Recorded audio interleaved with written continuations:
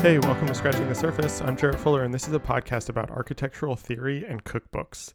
I'm joined today by the multidisciplinary artist Esther Choi.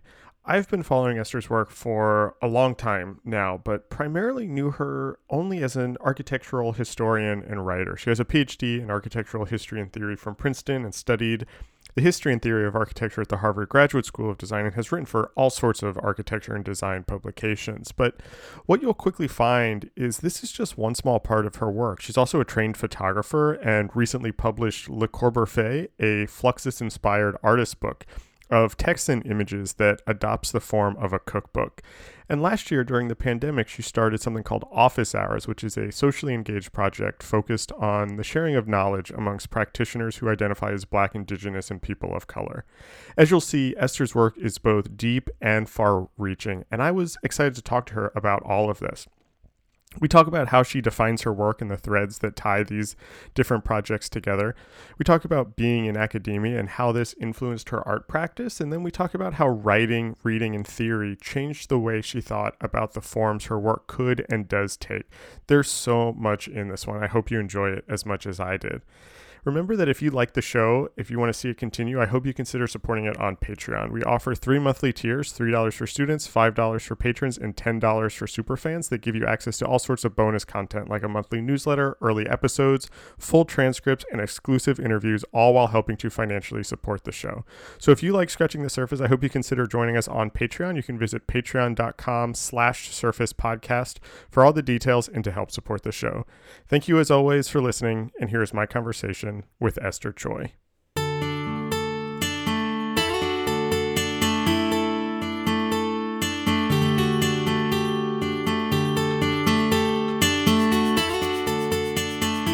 I actually want to start very basic, and I'm curious how you describe what you do or what you say that you do. Back in the before times, if you were at a party and someone asked what you do, how do you describe what you do? Good question. Now I say I'm an artist. I work across the fields of art and architecture, and I'm also trained as an architectural historian. So depending on my mood and my employment, I wear different hats. But yeah, for a long time, that was a really difficult question for me to answer because I felt I really had to striate sort of my interests and my training. Mm-hmm. But I think after studying all these 19th century people, I decided I'm just going to be 19th century in the 21st century and just have I a love lot of it. different, commas beside my occupation. And I think, the people that genuinely interest me most are the people that have a lot of commas Mm-hmm. beside their occupation. Like I always look to Adrienne Piper.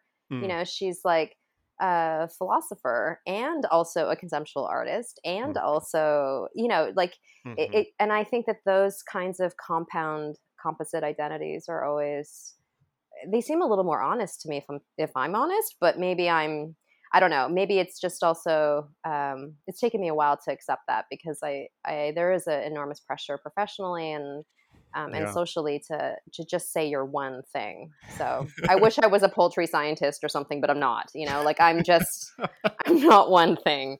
And for immigration purposes, for my visa, it definitely can make it complicated. It'd be much easier to say I was a poultry scientist. But anyways, I digress already.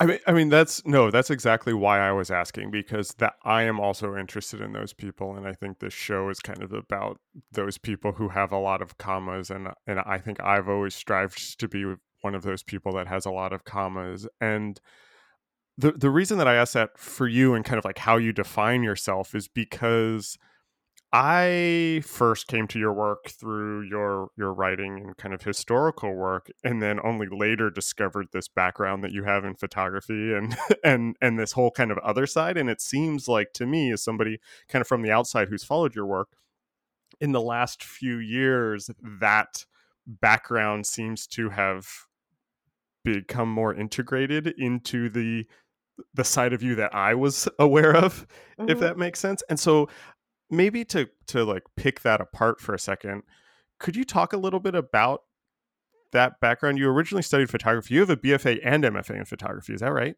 I do indeed.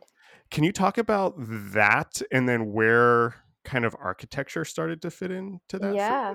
Yeah. I mean, I did not study architecture in practice. I have no professional degrees. I came to architecture through my art practice, and I was doing my MFA and basically working architecturally, making drawings of installations I wanted to have built, and I would, hire contractors to build these installations. I think produced 2 photographs in a span of like 3 years. That's I mean, awesome. Yeah.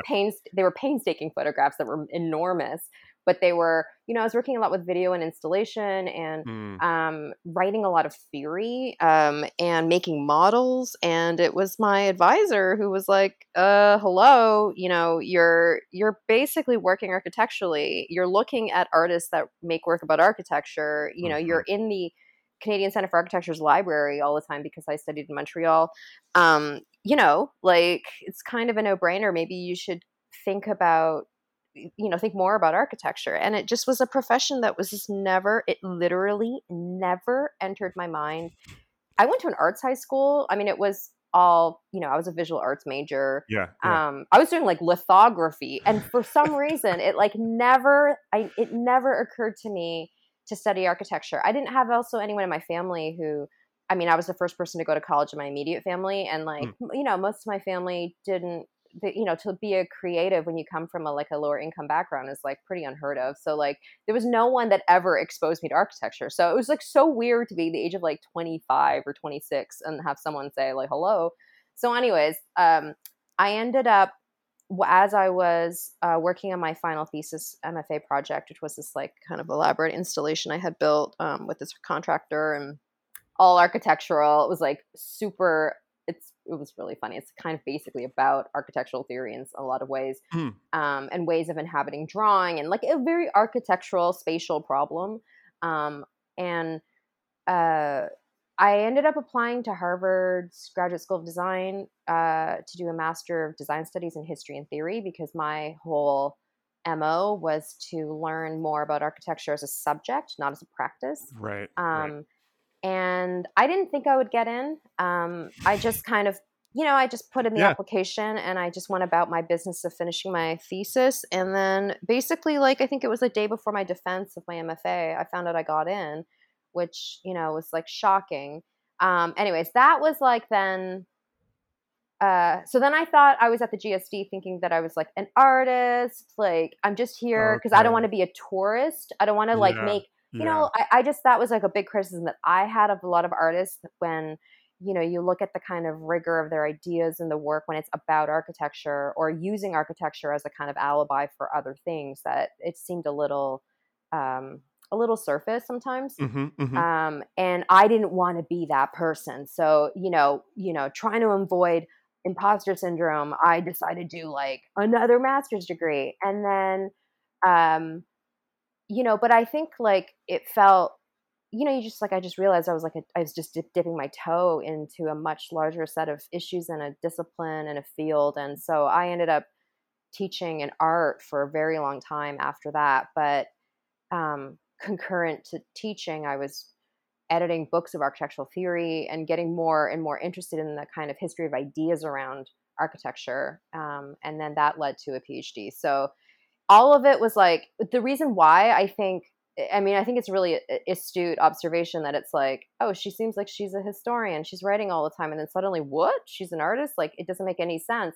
And it's because I think when you're doing a PhD, I mean, we were next door. I was in the Department of Architectural History and Theory at Princeton, and it was an incredible program, an incredible opportunity to have like an education at that caliber. That was just like it's just like unheard of for me. Coming from also like my socioeconomic status before. Like no one in my family has ever had like opportunities like this. So it was like I could not say no to that when I found out that I was accepted into that program. But it definitely was like a serious question I had to ask, which is like, well, when I finished my MFA, I had an art gallery at a dealer. I was on a track to be a professional artist, and do I really want to compromise that by spending 8 years writing a PhD. Like it's impossible to have concurrent careers when you're doing doctorate work or doctoral work because it's like a full-time job, and I felt enormous pressure in the academy to like not be an artist. Like, what? You can't be an artist.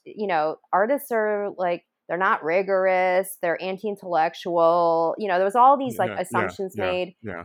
Even the art history department, like you go in there next door, and I took a lot of classes in art history, and it was a phenomenal department. But like very few people actually even had studied art as a practice before starting art history. So it was like super weird that I was in architectural history and an artist and came with this weird background that was incredibly practical in some ways and technical. So like at lunchtime, I would literally sitting with photo historians, like explaining how photographs were constructed when they would show me negatives from archives. Like it was like, right. It's just like a weird, but I never really knew what to do with that. And so I kind of like toggled back and forth and thought maybe I'm just not meant to be an artist, like maybe it's just more practical to be. And I just felt a lot of social pressure. And anyways, this is a very long answer to your question, but basically, after finishing my PhD, and it was like basically at the tail end of finishing my PhD, I just couldn't help myself by like making work. And it ended up being this really weird book that I made that was, I mean, it's maybe not that weird, but it was an artist book, weird for me, an artist book that took the form of a cookbook of all things. And it was like basically the result of me, I think, like trying to repress like a lot of my actual interests, and it just, I couldn't help it, and it just kind of came out, and like then I just was like, the jig is up, like it. You know what I mean? Like, I get it. Yeah. Like, I love taking pictures. Like, I love image making. I love art. Like, all of my books are about art. Like, I can't not be that person. And so I was like, I think instead of thinking so much about social pressures and a bio line, maybe I can just be who I am and do the things that interest me and fulfill me and that can sustain me, like, creatively and make me happy, because at the end of the day, we don't know how long we're on this earth. And like, you know what I mean? Like, I'm not going to be on my deathbed being like, I'm so glad that my paper was accepted into a scholarly journal. I'm going to be like, I'm so glad that I lived a life where I felt really happy to get up in the morning and the things that I make bring me pleasure. So anyways, it's a complicated answer for me, because it's been like, I think my professional identity, I worked so hard to like, towards sort of like my passions, but it's like I also realize sometimes those things don't fit with social structures or systems that where you can monetize it or you can gain recognition for it. And I think even still, like, the work that I do as an artist it's difficult for it to be commercial. Like, all of these things are things that I have to kind of think about a lot, and also then at some point let go of, because at the end of the day, we're not like machines to produce commodities. We're human beings. So anyways, sorry, it's a long answer to your question. No, I totally get that. And I actually feel like that question set up everything else that I wanted to talk to you about. Like, every question I had was embedded in that answer. I want to, so the art book you were talking about was Le Corbusier, which I do want to come back to and talk about a little bit more. But you said something very early about when you were studying photography and you had this advisor who said, have you ever considered architecture? And you said something about how you were writing a lot of theory at the time. Also, where did that, was that part of the program? Were you always interested in writing? Where did that kind of theoretical side come in for you? The program is, so I did my MFA at Concordia. I would say of MFA, Concordia is like, one of the oldest MFA programs in Canada. It's been around forever. It is longer than other MFA programs. And at least when I was there, it was highly theoretical. I mean, I was taking classes on Deleuze and Spinoza and Bergson with, Brian Masumi, who translated 1,000 Plateaus, like it was like those classes, like I would leave, I had never studied philosophy in my undergrad. And like, I would leave, my head would be throbbing, and we would literally spend like 3 hours on like 2 pages of text and just like really deeply analyzing it and discussing it. And I had just never engaged with that kind of slow, deep reading before. And so anyways, this is to say, it was like, I mean, I think there's a lot of ways you could navigate that program, but I was always really gravitating towards more theoretical classes. Okay. And in a way, I also suffered a lot when I was earlier in my career, I guess, from writing about the things that I want to make and not making them. Right? Yes, I have been Because I there. I felt, might still be yeah, there, honestly. yeah, it's hard because, you don't have resources Hmm. and, you kind of get in grant writing mode of like Yeah. this hypothetical thing. And then that weirdly satisfies this like weird Mm-hmm. part of your ego where you think that, you've made some grandeur, but really none of it exists. And so that, Hmm. yeah, that was a problem for me. And also thinking a lot about the difference between the intention of your work versus the effects of your work. Like I was really wrapped up in intentionality and not like actually what I was making. Like, Mm. so anyways, so yeah, so I was writing a lot, but it really was a way for me to fulfill some problems of making, and not because but I was always like, I've always been like very interested in, I guess, like ideas around work. So like Yeah, artist yeah. writing, theoretical writing about art, like that to me is something I've always gravitated to. So anyways, I think I was like trying to, I don't know what I was trying to do, but um that's sort of where it started. Yeah, I feel like I'm the exact same way. I know exactly what you're talking about. And it was the same way when I was in an MFA program taking philosophy classes. I just like loved it. And I had never done that before either. My undergrad had none of that. I had never heard of some of these people before. Yeah. And I got so into reading reading these ideas and thinking about these ideas and talking about them that it then, yeah, it fulfilled the need that used to be filled through like making things, and then I Hmm. like leaned too far into that in a way and had to kind of pull back, kind of like exactly what you're talking about of finishing the PhD and having to make this book. I totally get. I have a like really big question that you can kind of answer however you want to answer it. I'm curious, how do you have thoughts on how that deep reading and then that writing has either influenced the your more visual work, or you could kind of answer this even bigger, and how the PhD and your time at Harvard and writing about other people and other artwork, how did that then how has that kind of come back and changed how you think about your photography work, or influenced Le Corbusier, or this, kind of more quote unquote traditional art practice that is what even set you on this journey? You know what I mean? Yeah, yeah. Yeah, it's for me it's a tool for thinking. I think clear writing is clear thinking. And I think doing a PhD taught me how to think, and with Mm. some of the best people, honestly. I mean, some of the brightest thinkers. I mean, there were moments where and I'm not trying to like valorize like Ivy League academia, but like it has its problems and it's incredibly elitist. And I'm not saying if you don't have an Ivy League education, you're not intelligent, but I'm saying that I was, though, exposed to, Yeah.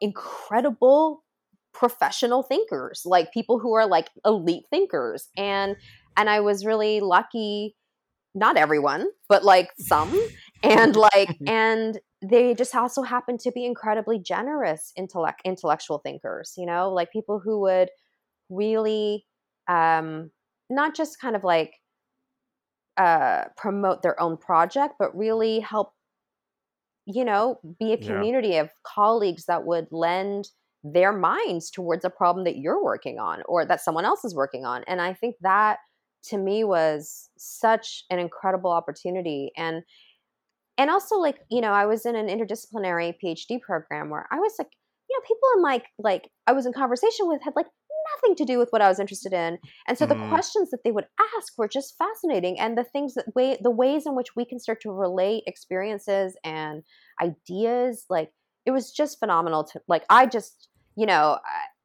like people like to poo-poo on their PhDs and blah, blah, blah, and the experience of it and Ivy League, da, da, da, da, da. But I will say that, yes, a lot of those criticisms were totally valid, but it was also for me, for not having access to those kinds of opportunities otherwise, like it was just an incredible opportunity.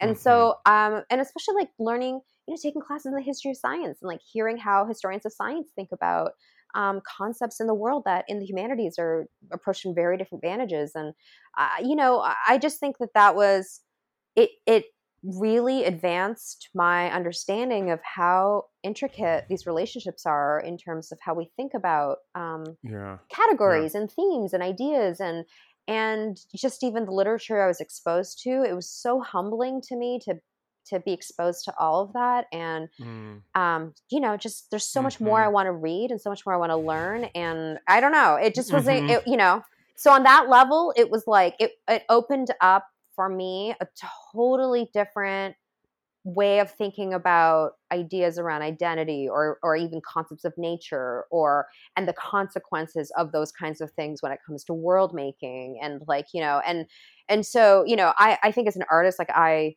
was interested in art and architecture and, questions of space because of the stakes of world making. And in my work as an artist, it was, I could create these kind of what seem more like speculative situations, right? Of like aesthetic experiences or spatial experiences that cause you to feel certain things.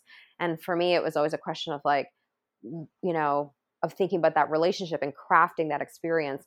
And then as a historian or as a writer or even just as an artist writing or however you want to, whatever hat you want to wear, like it just allows me a different way. It's just a different form of thinking in the way that art is one mode of thinking and words are another mode of thinking. And I struggle with it. Like I'm not, I don't know. I'm suspicious of those people who are like, oh yeah, I can just sit down and like churn out like whatever, writing is so easy. It's like, it is so hard for me to write, like so hard for me to write. And for a lot of reasons. And I don't think I'm alone in that. I think that's like the perpetual, it's like the stereotype of the writer, the frustrated writer, but like it is really hard. And so that's also another conversation maybe around craft of writing, which is like, I really only, if I'm honest, maybe in the past 5 or 6 years, I really thought about more seriously. But I primarily wasn't thinking about craft. It was really just about a way for me to clarify intention and understand sort of things for myself, like understand and parse out relationships of things that I was interested in for myself. So it was really just a tool. Can you talk more about the craft of writing? Because this is something I was interested in talking to you about. Because as a designer who also writes, I only realized in the last couple of years that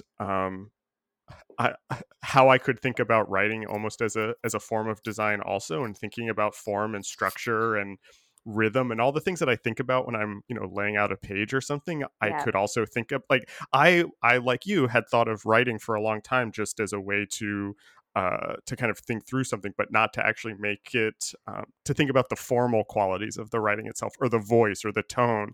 And I'm interested in how you kind of move between these. You've written academic papers that are kind of following that format. I think Le Corbusier has, a more kind of satirical type of writing in it also. You move between these modes also. How do you think about how the form of the writing or the craft of the writing influences the ideas that you're thinking through? Yeah, I think about it. I don't know if it's really that I think about the form influencing the ideas, but I think about how the ideas need to adapt. Well, I don't know. How the form, maybe a better way, like how the form is generated by the ideas or something like how the ideas influence what the form has to be. Yeah, I think it's the intention. So, form. I mean, I'm looking at it like my shelf of books, and I'm looking at all these incredible writers like Janet Malcolm, man. Like, wow, like could I like ever write a sentence like Janet Malcolm or a paragraph like Janet? It's just I'm not at that level. I'm not a professional writer. I'm terrible with deadlines. I'm like, I could never be a journalist. I could never be. I have such admiration for people who can write long form essays, just like, you know, just kind of like whip these things off for Book Forum or like London Review of Yeah. Books or whatever. Yeah. I'm just, you know, the New Yorker, like I'm not that kind of writer. I would say in terms of like formats of writing or audience, I think about audience and I think about experience and like communication really. So what the objectives are. Like if I'm writing a I mean, this is to say, like I actually paid more attention to form in writing and actually cultivating hopefully a tolerable experience writing or an interesting experience with reading when I was writing my dissertation, because I realized that I needed to get through the writing. And I was having a really hard time. Like I was really blocked when I was trying to write my dissertation because I was so mired with like self-doubt. And, you know, I wrote one, it took a year for me to write one chapter. It was like the worst thing I'd ever written. And my advisor even was just like, what is this? And he's like, you don't write like this. And I was like, I know, I'm just like, I'm like crippled with self-doubt. Yeah. And I'm like, I can just hear the critics. And so then I needed to develop a way in which I got in a mindset where I was writing to someone that I trusted, like an imaginary person, an audience that I trusted, that wanted, that I could have like I felt like it was safe for me to like have a conversation with. That audience for dissertation is obviously going to be a very different set of people than like the audience for Le Corbusier. And there's obviously very different objectives. Like Le Corbusier, I'm not allowed to have footnotes in my, you know, my publisher was just like, no, my, you know, dissertation, it's like, it's all about that kind of level of like precision. And it, you know, that said, I really tried to write a dissertation that read like a story, and for a lot of reasons, methodologically, but like my committee though all said like I felt engrossed in a narrative, and I was like, that was my objective. That like, is there a way that you can use writing as aesthetically, like use it as a form to then deliver and make for a compelling set of arguments? And I think about form of writing in the way that like I think about genre in photography in some ways. Like I still to add to my like my multi-hyphenate whatever list, like I still shoot commercially for editorial clients. Right, yeah. Like I just shot, you know, I'm not trying to sound like whatever, but like, you know, I shoot a lot for the New York Times, basically. I shoot still life for the New York Times. Yeah. And, you know, shooting still life is very different than shooting fashion. It's very different than making whatever. I like it because it's super technical work, and I just find it really enjoyable and technical work. It's hard to do often, and I also really just like working with them. But it's like there's different genres in the same way that if you're composing a song, there's different genres, right? And different kind of structures and different expectations. If you're making like a fugue versus if you're making a punk song, like it's like, you know, very different rhythm, very different, you know, vibe, like different MO. And I just think of it on those terms.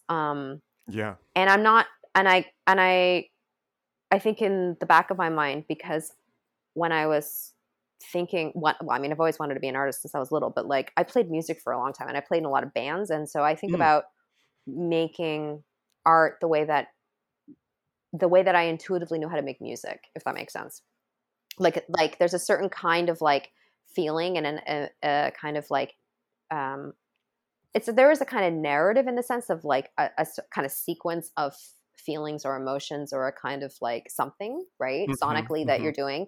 And especially with time-based work, like there's a kind of similarity in that. But with writing, like as you were saying, just like when you're designing something, there is a kind of rhythm and a cadence and a, you know, and a feeling to it, and color, like all of these things are elements that are like writing a song. And so I just think of it in terms of genres. Like, are you doing an orchestral soundtrack like John Williams style for like Lord of the Rings, or are you doing like making a punk song that's 2 minutes long that is like super aggressive and you just need to turn it out and it's for that audience? You know what I mean? It's like, it's just, I don't know if that really answers your question, but like that's sort of how I think about it. And so obviously, like, do I want to put people to sleep? If so, then like I'll write as if I'm like writing a dissertation. Yeah. Or, like, a peer-reviewed journal publication. And Yeah. even then, I think I do try to push the limits of like how journal publications are written, because I can't handle, like I kind of can't handle getting through that kind of material sometimes. Yeah. So, Yeah. why make it painful for people when you can make it a little bit more interesting and enjoyable? And um, this is to say, like, I don't know that I'm good at it. Like, I think Yeah. it's really hard, and I'm not a professional writer. And I think there are people who devote a lot of energy to it in ways that I don't. I just Well, don't. Like, it's not my primary craft. I don't see writing as my primary craft. yeah. So can we talk about this I mean, you mentioned Le Corbusier again, and so I think this is actually maybe an interesting almost like case study to kind of what you're talking about. Okay. Can you talk about, well, so first of all, for people who don't know what this book is, can you describe what this book is, but then can you also then talk about kind of like how you answered these questions that you were just talking about, like how you thought about the audience, or like what that tone or vibe was that you were going for with that, and how that then helped kind of determine the form of the book. Yeah, I mean, I feel like there was so it's an artist book in the form of a cookbook. It was produced while I was writing a PhD in architectural history and theory, Mhm. like writing my dissertation, and it was really like an outlet um for me to, I don't know, I guess, like ask some really fundamental questions around cultural value, really. Like, as Mhm. someone that is like producing a narrative, which, albeit it was like very critical of a lot of really canonical players and canonical projects. um, and but I had to really think about sort of like my role as a historian and promoting certain kinds of narratives, and really also thinking about like how those narratives that historians write or curators write or theorists write Mhm. also play into the kind of cultural value of objects, which at this point are like just monetized things, right? So Mhm. if I'm writing Mhm. about the Bauhaus, if I'm writing about whomever, whatever artist like Richard Hamilton or whomever, these are people in my dissertation. In some ways, like I may be like contributing to a certain kind of mythology or canonization. I mean, these are really basic things that historians have to think about, um, I found it like, um, I wanted to find a space in which I could still, uh, I don't know, I could use humor, and I could Yeah. like use play and Yeah. like think about it still as a kind of with some elasticity, if that makes sense. Yeah. Like, Yeah. Yeah. so I started throwing these dinner parties. And the name Le Corbusier came from a colleague that I was teaching at Cooper with at the time. This was like, Mhm. I think 2015 or something, Jimmy Lauder. And I was like, I want to make these like food parties with like dishes that are inspired by art and design, just to kind of like, I don't know, just to be, just to have some fun. And he was like, Le Corbusier. And I was like, I mean, Jimmy Lauder is like legitimately one of the funniest people in the world. So I was like, done, like, I'm going to take it. He's like, take it. So I started throwing these dinner parties, and just inviting people I knew. Most people I Mhm. know are in the art and design kind of creative communities or whatever. They and and it just became like a funny like text message thread of me asking friends like, I don't know, like Maholy-Nagy, what do you think? Macaroni-Nagy? Like Laszlo Macaroni-Nagy? Like what would that, like, like just kind of like playing with Yeah. puns and Yeah. and kind of like mixing idioms and but then it sort of developed into like, so it was really just a way for me to kind of like have fun, but also like liberate the narratives a little bit of like how what we're taught, about Yeah. certain Yeah. works, and provide a space for like a little bit of like a different interpretation. And I started to think a little bit more about like what's the stake, what are the stakes of that question, and what does it mean to have a certain kind of expertise in developing a narrative around a work, or and a like, and how and like determining how it has value in the world or whatever it might be. And so I started doing this, and I started like thinking about, I just always gravitate towards thinking about publications for some reason. And I was just thinking like, if this was a book, what would it be? And I, in my like dissertation mode, I was like, oh yeah, it's going to be this like theoretical manifesto. Da, da, da. And then I got an email from an editor at Prestel, which is like one of the oldest art and design publishers in the Mhm. world. Like this, like, it's been around forever. And she was like, hey, I've heard about these like dinner parties that you have been putting on. Have you ever thought about putting together a publication. And I said, yeah, absolutely. And then I met her and she was like, so we're thinking a cookbook. And I was like, what? And I didn't take that seriously as a format until I started really thinking about the history of cookbooks and how they've been used by artists and designers, and how they were always these kind of polemical formats, because in a lot of ways, like, it's a manual and it's also proposition, and it's looking at ritual and the everyday as a space for a kind of like way of rethinking the politics of everyday life. And so I thought, like, there may be something to this. And so from there, it just kind of started. And I think the project in some ways is a little bit ambivalent in the sense that it's not just one note. Like, it depends on the recipe that you fall on, that there's a way in which, like, I was looking at a lot of Fluxus works and like thinking about participation. And I was like, so what does it mean to think about the cookbook as a kind of post-production manual, right? Like post-production in the sense that like there's some kind of original piece, like the original crepe Suzette. I mean, who knows whoever had, like, no one's experienced that, right? Like, who had the original kimchi? Like, no one's ever, we don't know, right? It's all kind of algorithmic in a weird way. It's all post-production. It's an idea of an original, and there's like an essence of a certain set of things that make that thing.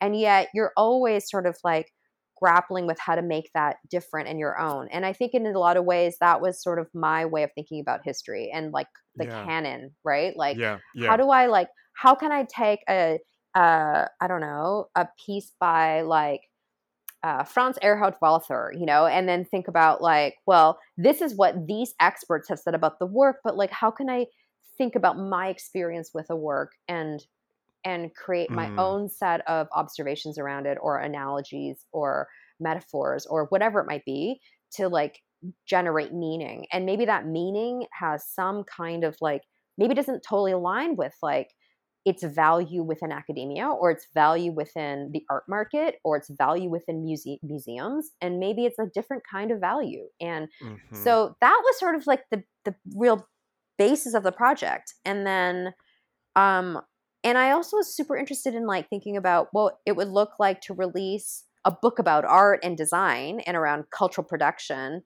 in the food world, like for it to like operate in that system of economy and meaning making and image making. So it was a kind of a hoax, kind of like a really elaborate social experiment. And what was shocking to me is like, I mean, I was scared. Like, people told me it would be like the end of my academic career. And I was like, well, I don't even know that I even had one to begin with. So like, you know what I mean? Like, I don't know what the stakes are. Like, who gives a shit? Like, who cares about me? No one cares about me. No one's thinking about me. Like I'm not the center. I'm not the protagonist in other people's lives. Like, I'm sure they'll get over it. And if they don't take me seriously, well, then they're not my people. Like, I don't know. Right. Like, that, what kind of life is that? And but I got a lot of flack from academic folks about it, where they didn't know what to do with it. And I was like, well, whatever. Like, I think, I was I had come across an essay by Lisa Lepard about Trojan horses and about art and activism. And I never thought about Le Corbusier as an activist work, but it's just, there's something really interesting what happens when you, as a maker, release yourself from the obligations of a professional community. And you're just like, I don't care if this doesn't like look like art or operate in the way that art should operate. Like, I'm not, there's no blue chip art gallery where that can monetize this book and like make me an art star or whatever. And I'm just going to release this thing in the world and as an experiment and see what happens. And it was crazy. Like, it kind of hit the cultural water supply in ways that like I had no idea. Like, I didn't know what to do. Like, I was getting like every day, like I would get emails from like it was everywhere. Vanity Fair, Vogue, like New Yorker, like everyone, New York magazines, like top 10 books on what to get your dad. Like, it didn't make any sense to me. And I was like, has anyone opened this book and like read it? And they hadn't. Like, I was convinced that they hadn't.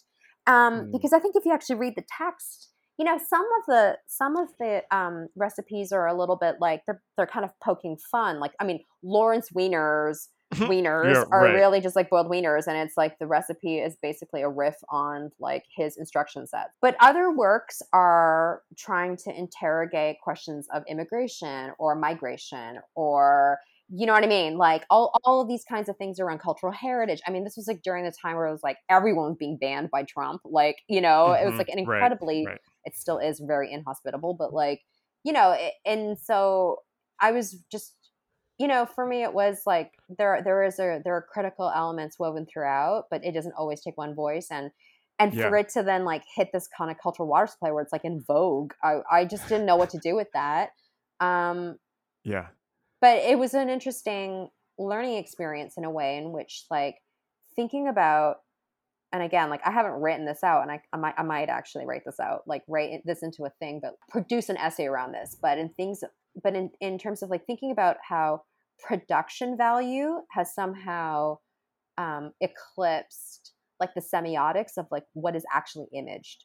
So there's like images Mm-hmm. of like literal garbage, like it's like or packaging, and you know, like I had no money to produce this book, and I had no time, and I was shooting for like 12 hours a day, while I was supposed to also be working my dissertation, and I would like go around my neighborhood looking for things to use as props, and I just couldn't Mm-hmm. afford to buy all the stuff. I didn't get a grant to produce it, like it was, Mm-hmm. you know, and but it didn't, it somehow was really weird that like luxury aspirational publications would be touting this book, and when you open it up, the way it's also photographs food and foodstuffs Yeah, is like very yeah. much a critique of the industry of image making around food, and also around the aspirational culture around food and how it's become totally classist. And I mean, it always has Mm-hmm. been, but it was weird that they couldn't see that, like Right. and I realized it's production value. It's because I photographed it in a kind of like high-end editorial style, and not because. And so, anyways, sorry, I'm totally digressing, but that it provided a lot of really interesting lessons for me about like the status of the image economy today, Yeah. which has like really informed, I think, how I think about image making now, like whether it's for a commercial, you know, Right. assignment, or if it's for my own artwork. It's an interesting case study in kind of what we were just talking about how sort of the ideas helped generate the form that it took, and you know, you had these questions that then were able to manifest themselves through photography, through the form of the cookbook, through, you know, all of these kind of questions. But then on the flip side, the form can also almost get in the way. And I mean, this is kind of a design question that I think about all the time, where if you make something look like quote unquote good graphic design, it's taken seriously, like regardless of the, like, you know, the form of something can then suggest an idea that might not really be there, you know what I mean, Yeah. or mask what it's actually trying to say. You put something in like, you know, a clean typeface with like a nice logo, and you're like, oh, that's a real company. You know what I mean? Well, you know, I think people, when I've been asked to talk about Le Corbusier, um, I don't know if people feel disappointed, but I feel maybe they are. Maybe they're totally disappointed by the project. But I I realized that people expected this book to be produced as if the way that one writes a thesis, the way that one is like, I'm putting out an argument and here it is Mm-hmm. totally resolved. And I don't see I don't see art, I don't see books, I don't see cultural products like that. Like I Right. think that I started out with a set of interests and questions. It I created this thing as a way to think through those questions.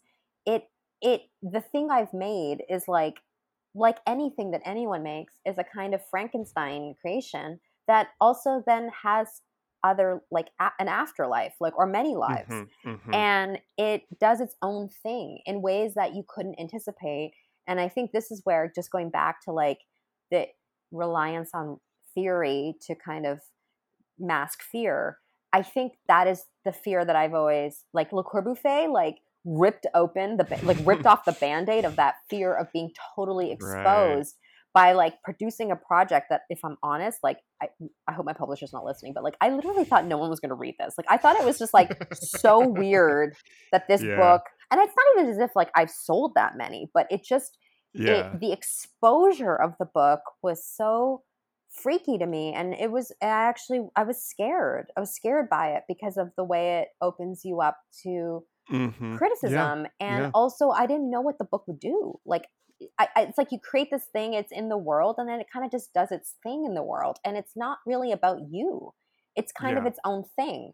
And Right. anyway, so this to say, I think like, form is super interesting in that way, and it was a total collaboration. I worked with like Alex and Jenna at Studio Lynn, and Mm-hmm. they brought such incredible ideas to the table, and they were looking at like, I hand them all these references of like 60s process art, and thinking about Mm. materials and Fluxus and action scripts, and Marcel Bruteur's like typography, like all these things that I love, that I was thinking about, and all my references, and they were able to find these like threads in that, those very specific set of like historical references too, that they wanted to you know bring into the contemporary moment.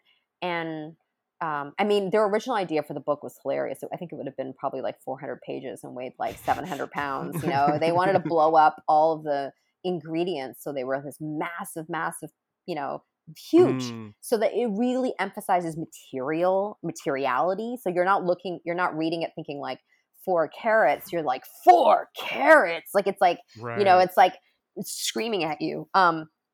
And they were really into like the monospace type as a way of thinking about like Mm-hmm. typewriters as the dominant technology at the time, and all these things that I thought were so Mm-hmm. smart. And so yeah, I just like they brought a whole other level to it, and I I just love the experience of working with them, because they really helped to just really make it a thing in the world. And so yeah, so it's a total collaboration in that sense. But like I don't think, but in that sense it's like alchemical. It's like you don't Mm. know, Yeah. it's not a formula. It's like I mean, cookbooks are a formula. There's like an industry around it. I learned very quickly. There are sets of expectations around that, and so the challenge that I had was like, how do I hack that formula? Right. Like hack Right. it, and what happens if it gets distributed into that circulation system of cookbook publishing, which at this point is like, it's a very lucrative market. Mm-hmm. And Mm-hmm. um and can I and what will happen if like a different audience that picks up the book. And so anyways, but it's led to like incredible conversations, even with like people in the food world, who are like, what, I opened this book, I thought it was a novelty book, I started realizing that the kind of class critique that Mm. you have within this is totally applies to the food world in terms of its elitism. Right. And I was like, yep, there's a reason why like the recipes try to avoid fancy ingredients and Yeah. implements and all these things. It's like how do we make it super DIY so that everyone can be an artist, everyone can be a producer, everyone can be an interpreter of cultural works, everyone can be a historian, everyone, and that's the goal. And like maybe I failed, but it just led to like such interesting um experiences and like questions that but it is like, but it's really hard to relinquish control and allow yourself that experience of learning alongside everyone else when you're responsible for it. And also you have to answer all these questions, and it's like, well, why didn't you do this and why didn't you do that? And it's like, I don't Yeah. know, I was in the moment, and I was also negotiating with a publisher who had like, their commercial publisher, and they had very strong opinions about making not losing money and wanting it to be a commercially viable success. So it's like, I think, I don't know, I always just think about like um I don't know, this probably sounds so tangential like everything else I've said, but like Marcel Duchamp was like a cheesemonger at one point in his career. Hmm. Like he literally I don't sold, think I knew that. yep, he sold cheese. I mean, it for a lot of reasons. Like he said, he didn't admit that he was an artist. But I think about I think about that all the time. And how you know one of artists as a kind of profession is in like the kind of neoliberal sense is like there's a certain kind of blue chip artist that makes a certain kind of Hmm. work. Yeah. I'm not trying to poo-poo that. Like, I think it's great if you can operate at that level of production or whatever. But I also think there's a tradition of artists where you are a chameleon, where you say you're a museum creator, like Marcel Bruttiers, and you start your own museum, or you are Hmm. a poet, Hmm. or you are a whatever. You are what you need to be in order to make a certain set of circumstances or a kind of experiment or to hack culture or whatever you do. Like, and I love that freedom that Yeah. Yeah. those models of being in the world like can offer. And so this is to say, like, and hey, like only in retrospect are we like, oh yeah, it makes total sense that like artists would start a restaurant in Soho.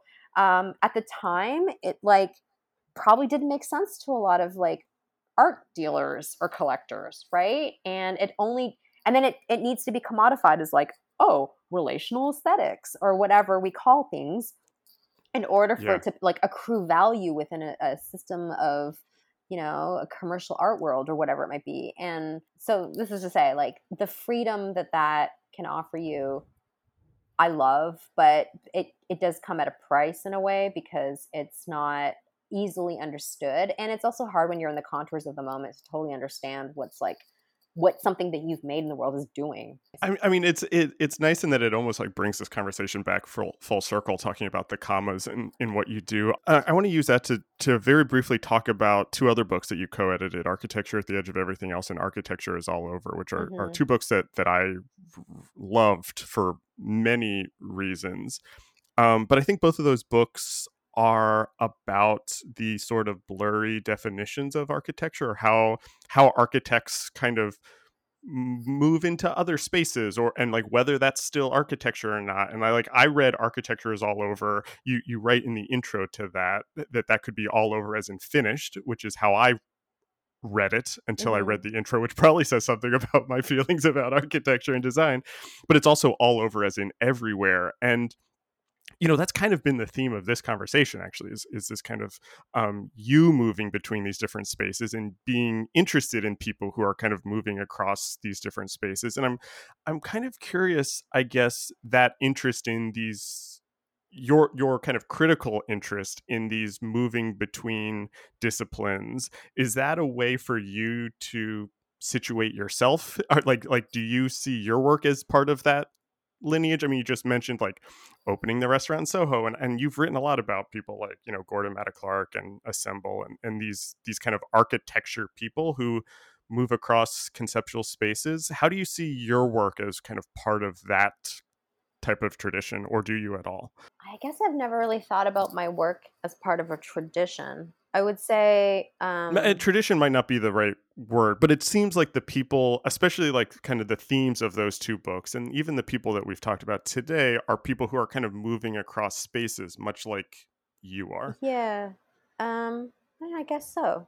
I mean, I think I'm interested in ideas. Like, Hmm. the reason, like, even in my, I don't know, it's really weird. I came across an essay I wrote, I don't know how long ago. I think it was in like 2005, like when I was in grad school or something, and doing my MFA. It was about relational aesthetics, and it was Mm, about how artists are using design and architecture as backdrops for a certain kind of theater of social production. mm. And it was really critical, like super critical of that move. Um, for whatever reason, I keep thinking about that essay, not because I had like particularly good insights, but just in the sense that it like I think crystallized for me um, why I find architecture and art or architecture and design so interesting, which is that it's a kind of like aesthetic form that you can touch, and it's a kind Yeah. of it has ritual and habit and habitus, like all of those ideas like built within it, within these things. Like most people will know how to interact with a chair, there's a kind of chairiness to the chair. You know what I mean? Like there's a kind of like social production that's kind of inscribed within certain objects of use that I find super interesting, that is a space for playing with. Yeah, I think like I'm interested in like how they form ideas about self and the world, really, right? Yeah. Like if they're world making technologies. And I think I've always just been super interested in that. So and I think to that end, like, I mean, I there's a million painters and sculptors and photographers that I like who make kind of discrete art objects for a kind of aesthetic appreciation. But I find myself, I think, increasingly, as much as I still like making those kinds of, I like making images and I like making videos and I like making, those kinds of experiences. Like I would say I've always been interested in a kind of participatory element or like a dialogical element to image making, which only really, I think, has become clear to me in the past 5 years or so, that's which doesn't make any sense, because actually I was doing this even my undergrad. Like my undergraduate thesis was actually anyways, yeah, I don't know. It's maybe I should spend more time like trying to like write about my own work and trying to clarify the aims to have it be more focused. But yeah. image making and like I've been reading right now a lot about the relationship between sculpture and dialogical aesthetics or participatory aesthetics, and like how certain artists have used objects as ways of mediational tools to kind of create social production or social situations. And I'm super interested in how images in their varying ways, like screen culture, Zoom culture, all of these different kinds of technologies of image making in the image economy can also facilitate a certain kind of architecture of the social, if we call it that. Right. So, but I don't know that I've found a lot of like really interesting thinking and writing about that specifically. I think a lot of it has really happened within the world of performance and sculpture, at least in the art world. But anyway, so this is to say, like, I don't know. I just think of myself as like operating within like a constellation of ideas. And so certain practices that interest me usually tend to, like touch on those ideas in some ways. So I think it's a good way to ask you the last question, which is the question I used to end all of these, which is, I'm just curious what you're reading right now. I mean, I'm reading a lot of things because I'm writing syllabi. Oh, right. I'm reading actually, so a couple things.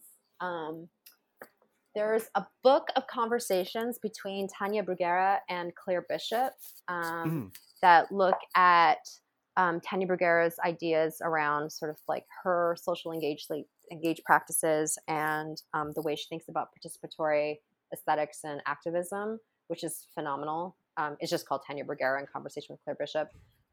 Also, I picked up, or it just arrived in the mail, a book on Franz Erhard Walther called Objects to Use, Instruments for Processes. Like his work is something that's really been interesting to me. And I'm, I've just been thinking a lot about like ways in which some ideas from around social architecture from Joseph Beuys have sort of been can be translated in other people's work and vice versa, because I think also that concept is a little under theorized. So anyways, those are the things that I'm reading amongst a plethora of like, of course, course stuff for courses that I'm teaching. But yeah, I think those two books have been things that I've been thinking a lot about. Esther, this was so fun. I really like your work, and I really like how you think about your work. I really enjoyed this conversation. Thank you for being on the podcast. Thank you, and sorry for rambling so much. Oh no, I love those conversations. This episode was recorded on August 25th, 2021. Our theme music is by Andy Borgasani. We're on Twitter and Instagram at Surface Podcast. You can support the show on Patreon and find previous episodes wherever you get your podcasts and at scratchingthesurface.fm. Thanks for listening.